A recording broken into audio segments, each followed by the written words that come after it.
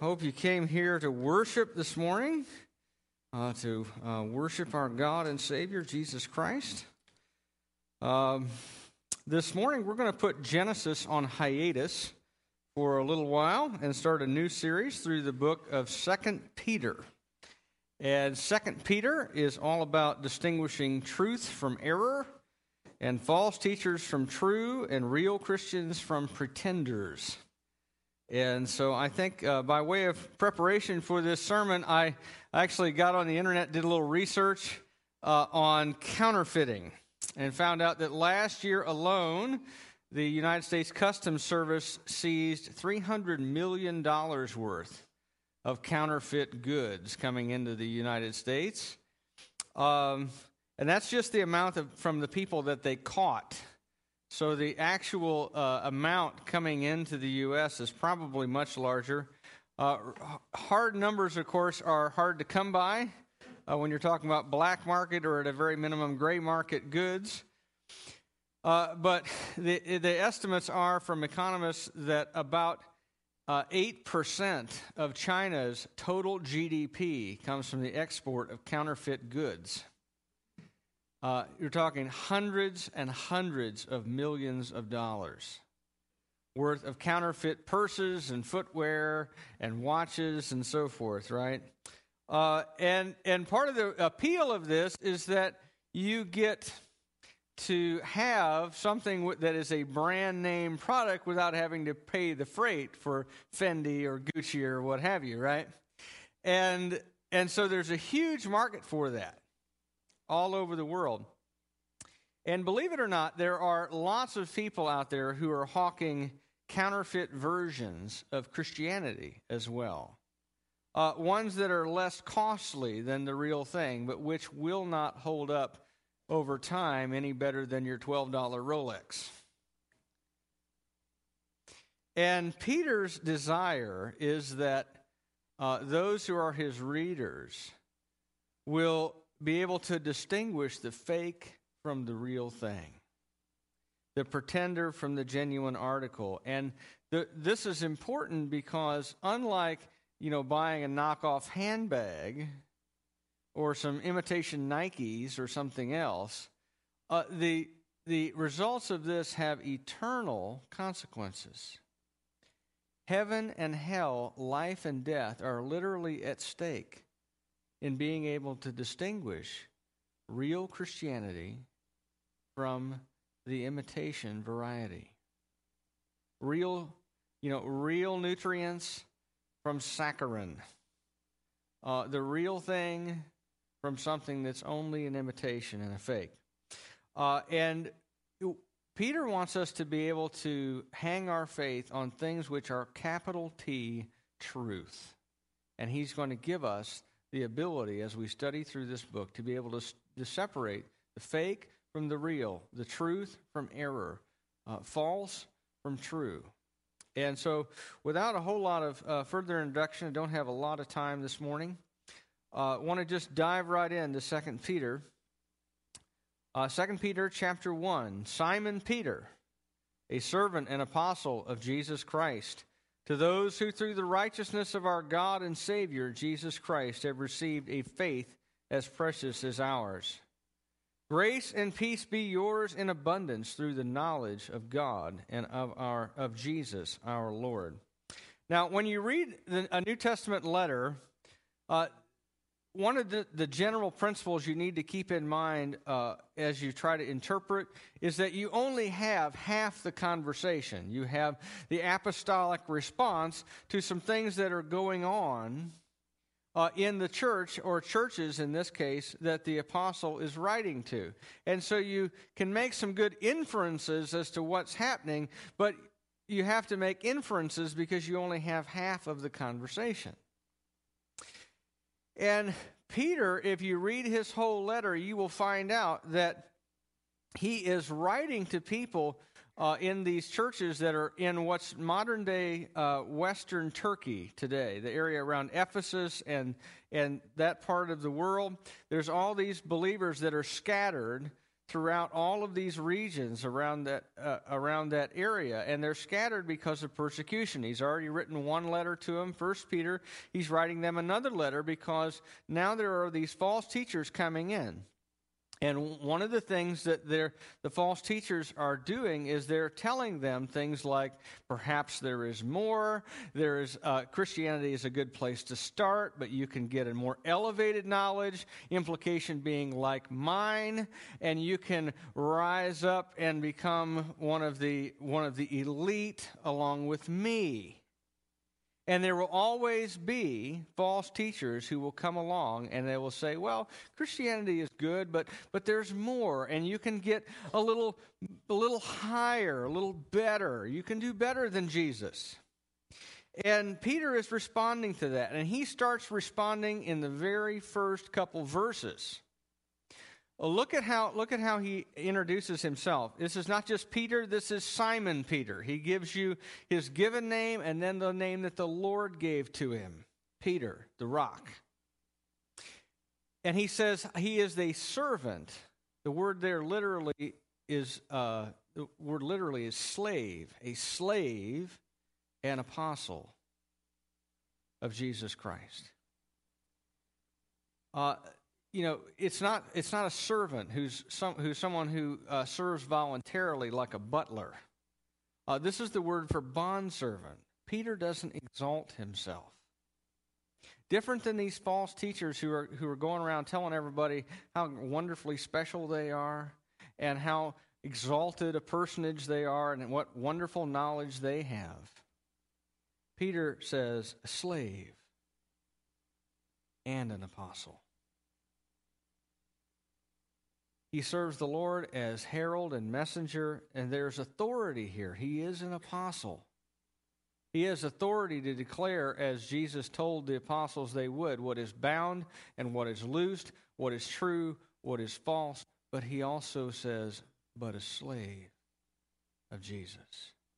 So there's authority and leadership and honor, but also humility. That's a great mix. And he continues by saying this, to those who through the righteousness of our God and Savior, Jesus Christ, have received a faith as precious as ours. Now, in that little phrase, there's three big things I want you to see. First thing, the phrase, our God and Savior, Jesus Christ, is not referring to two persons of the Trinity, but one. The way the phrase is written is an identification of Jesus as God. One of the clearest examples of that in the New Testament. He's not saying, in other words, through the righteousness of our God, and our Savior Jesus Christ. He's saying, through the righteousness of Jesus Christ, our Savior, who is God. And that's very important. Because, again, these false teachers, as they come along, are saying, well, Jesus is good, Jesus is fine. Peter says Jesus is God. And so you need to listen to what he has to say. And you need to follow in the way that Jesus walked. And he says that Jesus is God, and through his righteousness we have received a faith. And that brings me to number two. The second thing that I want you to notice, that Christians receive by grace a faith. And he's not talking so much about the means by which we enter into a relationship with God, but about the content of our relationship with God. That Christianity is a belief system and a lifestyle that follows and coordinates after coming into a relationship with God. You believe in Christ by faith. Amen? And then, but you also receive a faith. Or as Jude put it, the things once for all delivered to all the saints. There's a content. There's belief and there's conduct that goes along with it. Peter's going to get into the conduct aspect of it a little bit later. But there's belief and there's conduct, and these things are both part of the faith that we receive. It's not simply enough to say, I believe that Jesus died on the cross for my sins and was raised from the dead. That's sufficient to gain you salvation. But there's also a content, a knowledge, as well as a behavior that goes along with that backs it up and certifies that it's real. He says, we have received a faith, and he says this, as precious as ours. In other words, as precious as the rest of the church, including who? Peter. And what he's saying with that little phrase is this, that in Christianity, there is no B team. There's no JV.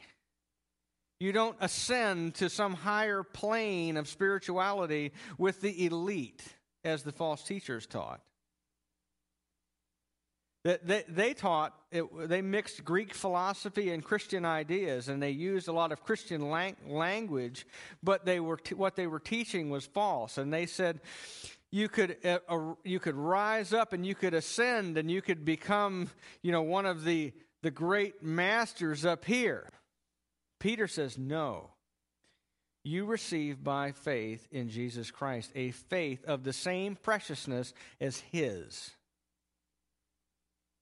And so it isn't like some have taught, saints, the really good Christians, and then everybody else. No. He says we all stand on level ground at the foot of the cross. We receive by God's grace the same quality of relationship with God, the same access to him through Jesus Christ, a faith as precious as ours. And then he says this, it goes on verse 2, grace and peace be yours in abundance. It's in fullness, in fullest measure, in pleroma is the Greek word, through the knowledge of God and of Jesus our Lord. Now this is interesting because in this second verse, Peter is reiterating basic truth, and he is refuting error. He prays that they will have the grace of God, which is given to us through Jesus' death and resurrection, and by that we have forgiveness of our sins, and we come to peace with God. We who are sinners are at war with God. But through the grace of God coming to us through the blood of Jesus, we come to peace with God. And so Peter says, grace and peace be yours in abundance. Through the knowledge, and that's an important word, of God and of Jesus our Lord. These false teachers are talking about how they have special knowledge. And their special knowledge gives them a better quality of spirituality. The word they're using is the word gnosis, or knowledge. And Peter says we have, as believers, epignosis, true knowledge, fuller knowledge. They have knowledge? Great. We have better knowledge of Jesus Christ and of God. And so in these first two verses, Peter has drawn his sword for the sake of the gospel and of truth. And he is going after false teaching from the get-go. He hits the ground running, refuting error and teaching truth from the opening verses. You probably just read that and went, oh, that's kind of cool. On with the rest of the letter, the meaty stuff. This is part of the meaty stuff. He is already combating these false teachers and their ideas about special knowledge and their role as exalted teachers of secret truth. Let's go on. His divine power has given us everything we need for life and godliness through our knowledge of him who called us by his own glory and goodness. Through these he has given us his very great and precious promises, so that through them you may participate in the divine nature and escape the corruption in the world caused by evil desires. once again, Peter is, and he's going to do this through this whole letter. He's just going to hit them and hit them and hit them and hit them and combat what is in error and present what is true. The false teachers taught that you needed special knowledge that came from them. Peter says, no.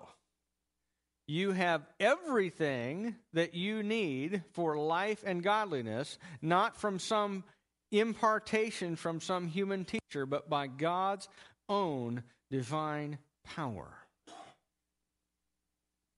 He has given you everything you need for life and godliness. And knowing Jesus, he says, through the knowledge of him.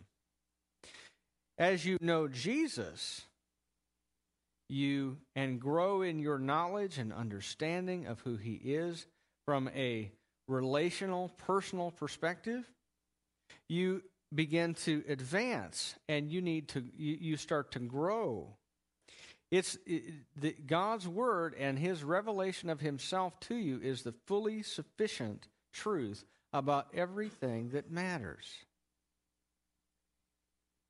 And more than that, God has called us into relationship with himself by his own glory and goodness. His holiness and his love results in our salvation. I love that little phrase, that by his own glory and goodness. It's about as good a balance as there is between God's holiness, his glory, and his goodness, his love. God's holiness demands a punishment for our sin, and God's goodness made it on our behalf. And through God's holy love, we come into relationship with him. We come out of slavery to sin. And God makes us, Peter says, his very great and precious promises. In other words, we are made participants in the new covenant.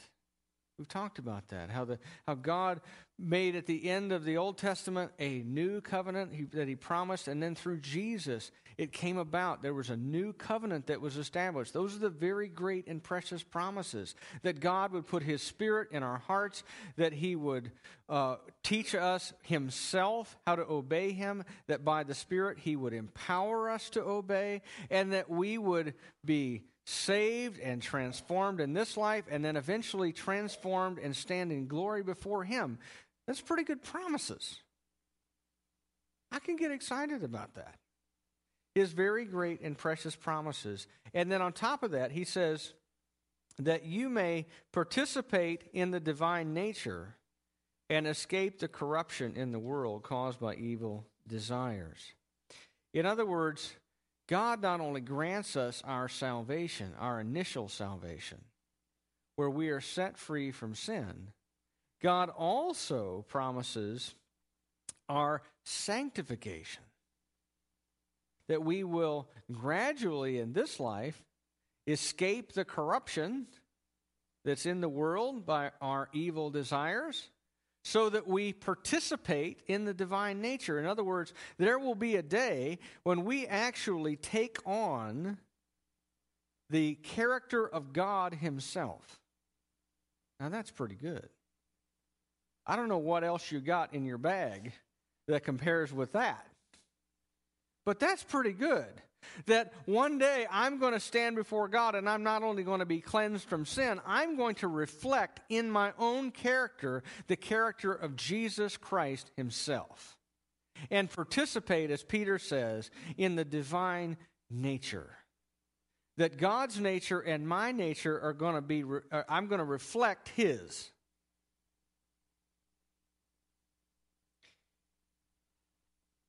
I don't know what these guys, these false teachers that are out there are promising you, Peter's saying, but we're going to participate in the divine nature. Got anything better than that? No, they don't. That's as good as it gets. You're not only going to stand before God, you're going to be like God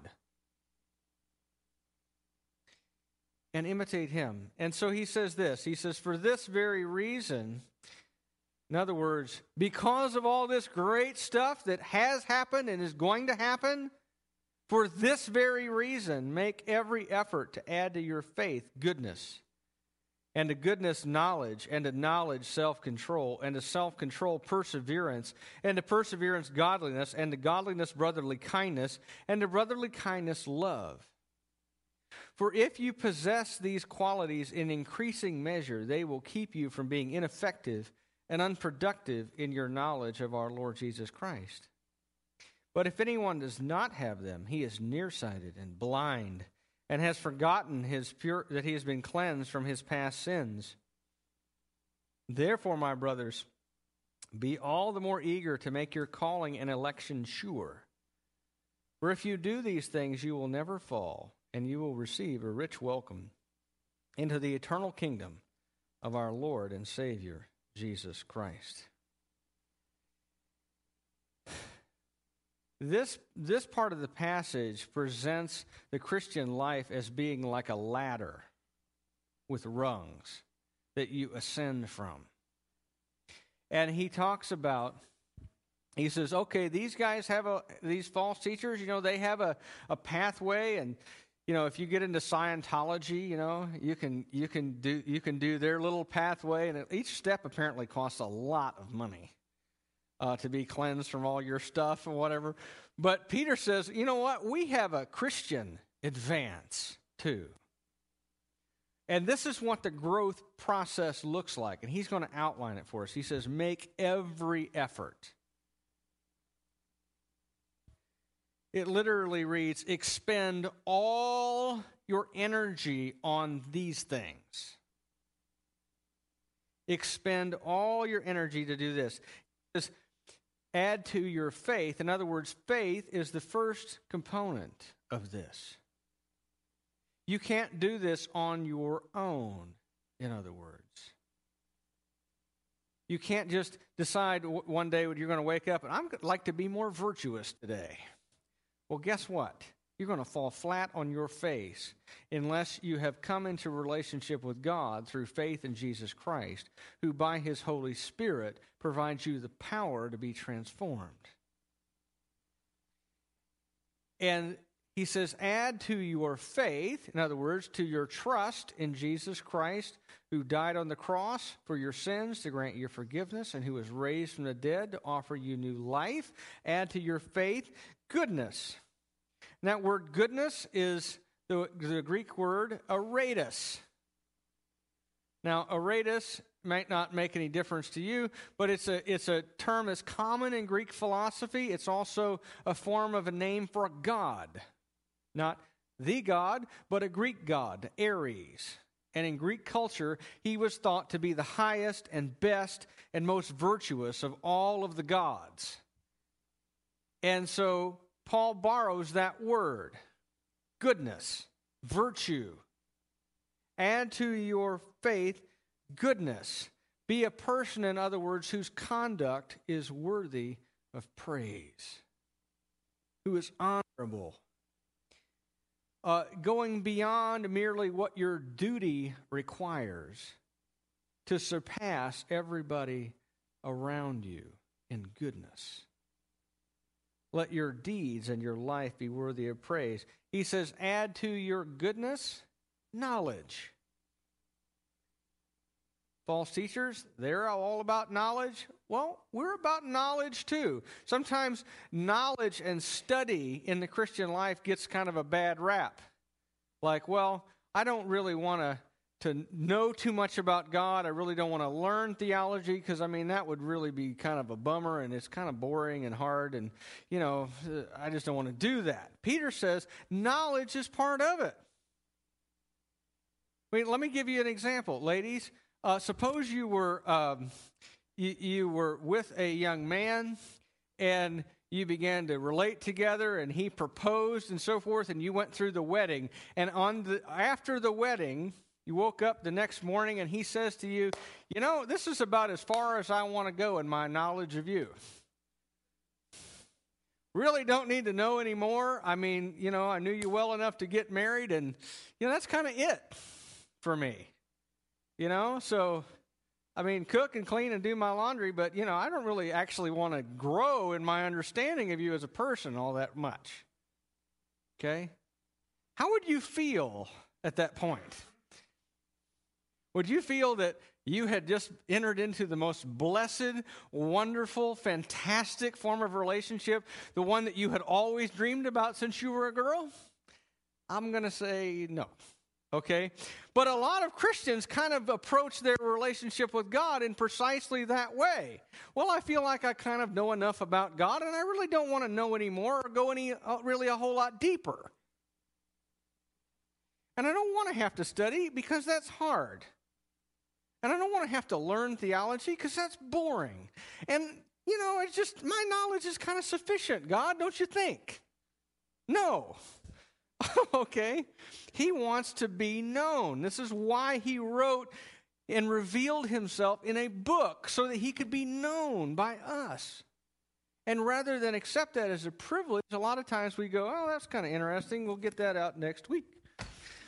Okay?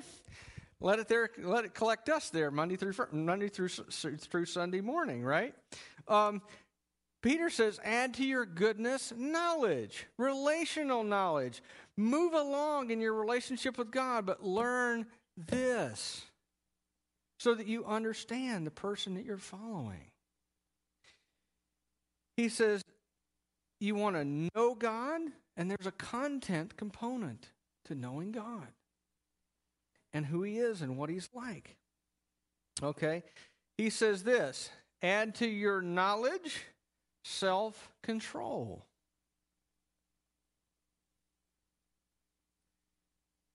As we know Jesus, we want to flee from sin and to put off the things that displease him. And that's going to require a level of self-control and discipline of yourself to do what is right, not just simply what you want to do.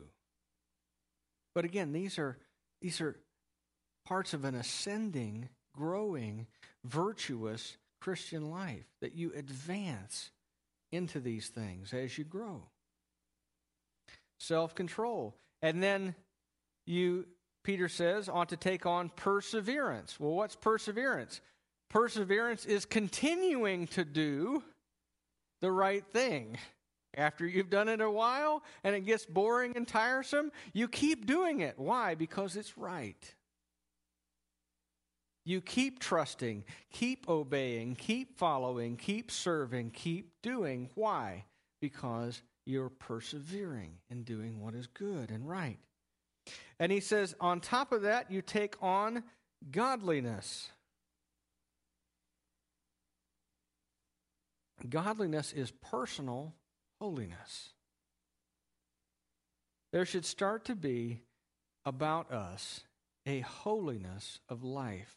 As we trust God, as we grow in our understanding of him, as we continue to do what is good, as we continue to flee from what is evil and to persevere in it, there ought to be about us a level of holiness. And we ought to take it on. And holiness ought to produce then brotherly love. The Greek word is Philadelphia.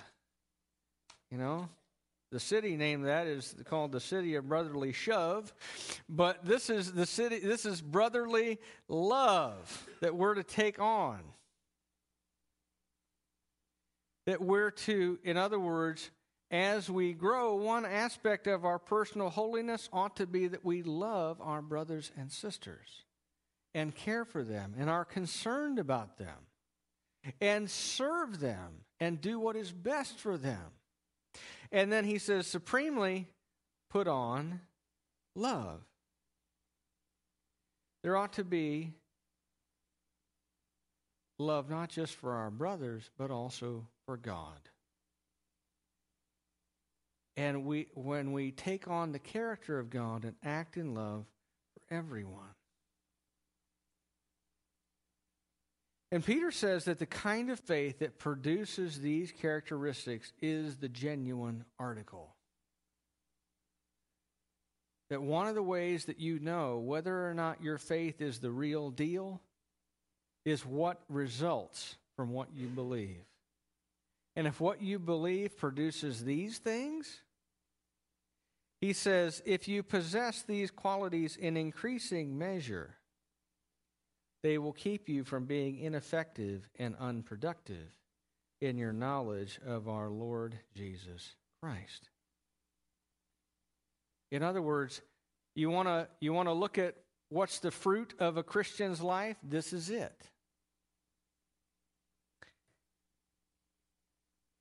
You want to know if you have the real deal? You know, like if you buy those designer purses, you know, you can check the seams and tell, right?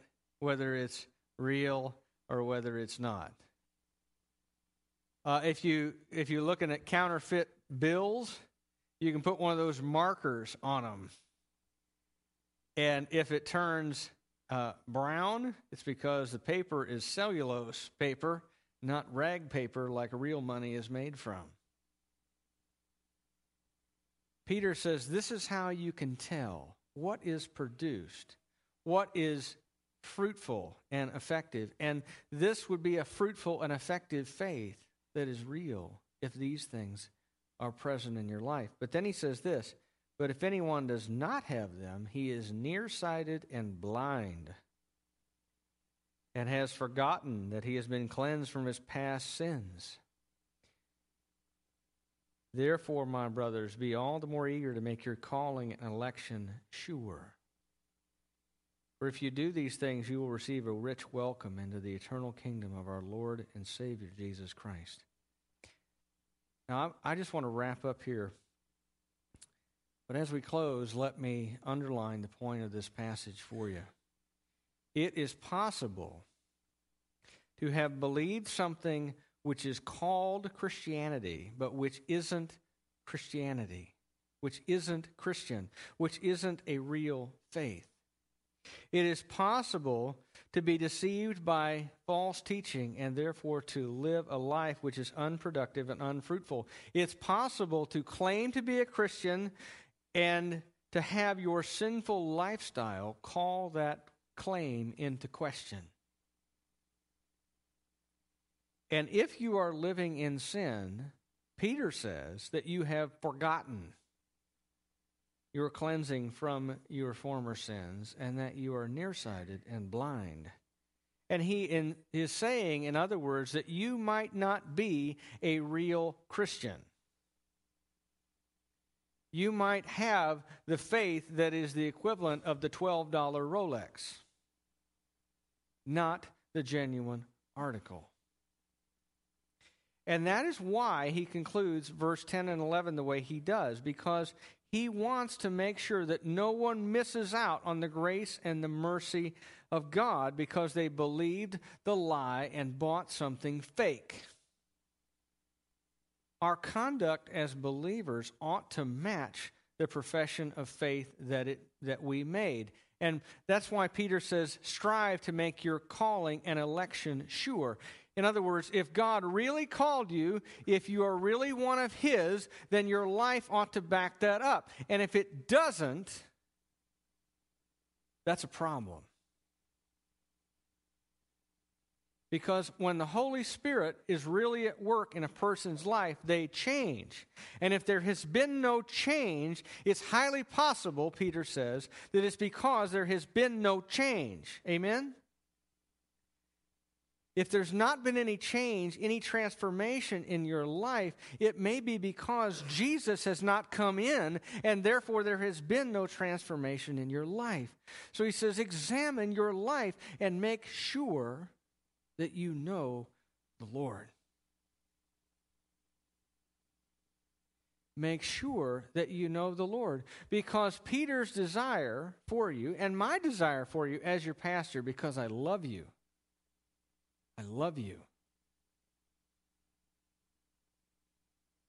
is that when you stand before God, you receive, as Peter says, a rich welcome into kingdom, the eternal kingdom of our Lord and Savior Jesus Christ. So in other words, let me put it to you this way, okay? I do a lot of funerals. For whatever reason, I have done a lot of funerals as pastor of this church. And some of them are really joyful and just magnificent. You know, I remember Kent Sefton's funeral, and what a great celebration that was. I remember Wally Cole's funeral and how I cried my eyes out for that man, but I know that when I get to heaven, I'm going to see these men again. Why? Because their life lined up.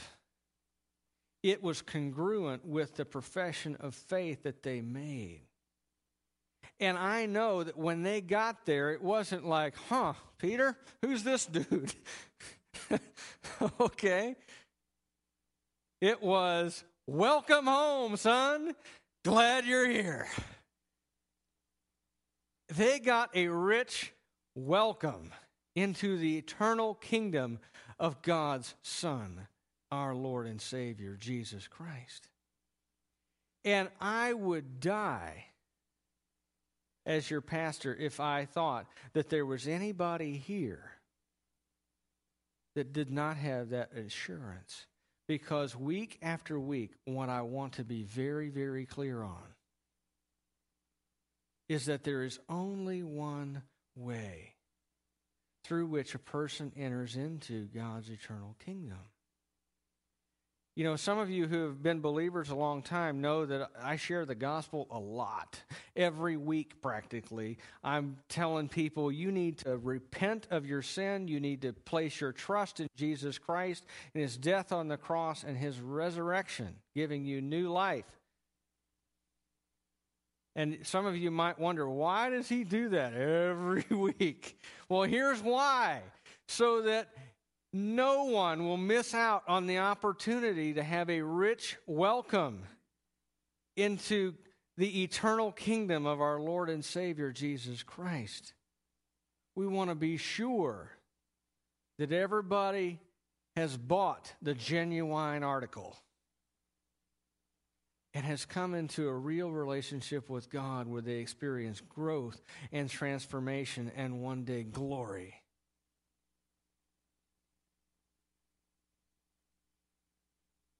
And so I want to challenge you today as we close. And we're going to have up here when the praise band sings, we're going to have the elders and some of the ladies come forward. And if you would like to pray and talk with them and to make certain God's calling and choosing you, come forward and let's pray. And let's talk to the Lord and make sure that all of us for sure will receive a rich welcome into God's kingdom. Let's pray. God, our Heavenly Father, I thank you for your word, which teaches us, even in the introduction to letters, truth. Every word of your word is profitable and is inspired and is useful for teaching, correcting, rebuking, and training in righteousness, that the man or the woman of God might be fully equipped for every good deed. And Father, I pray that there would be no one here coming to this church whose life is a fake, whose Christian belief is mere profession with no reality that supports it. Father, I pray that they would receive, all of them, and me too, a rich welcome into the kingdom of our Lord and Savior, Jesus Christ. Father, may we not only believe, but live out our faith through the transforming power of your Holy Spirit, that we might participate together in the divine nature in the great day. Pray in Jesus' name. Amen.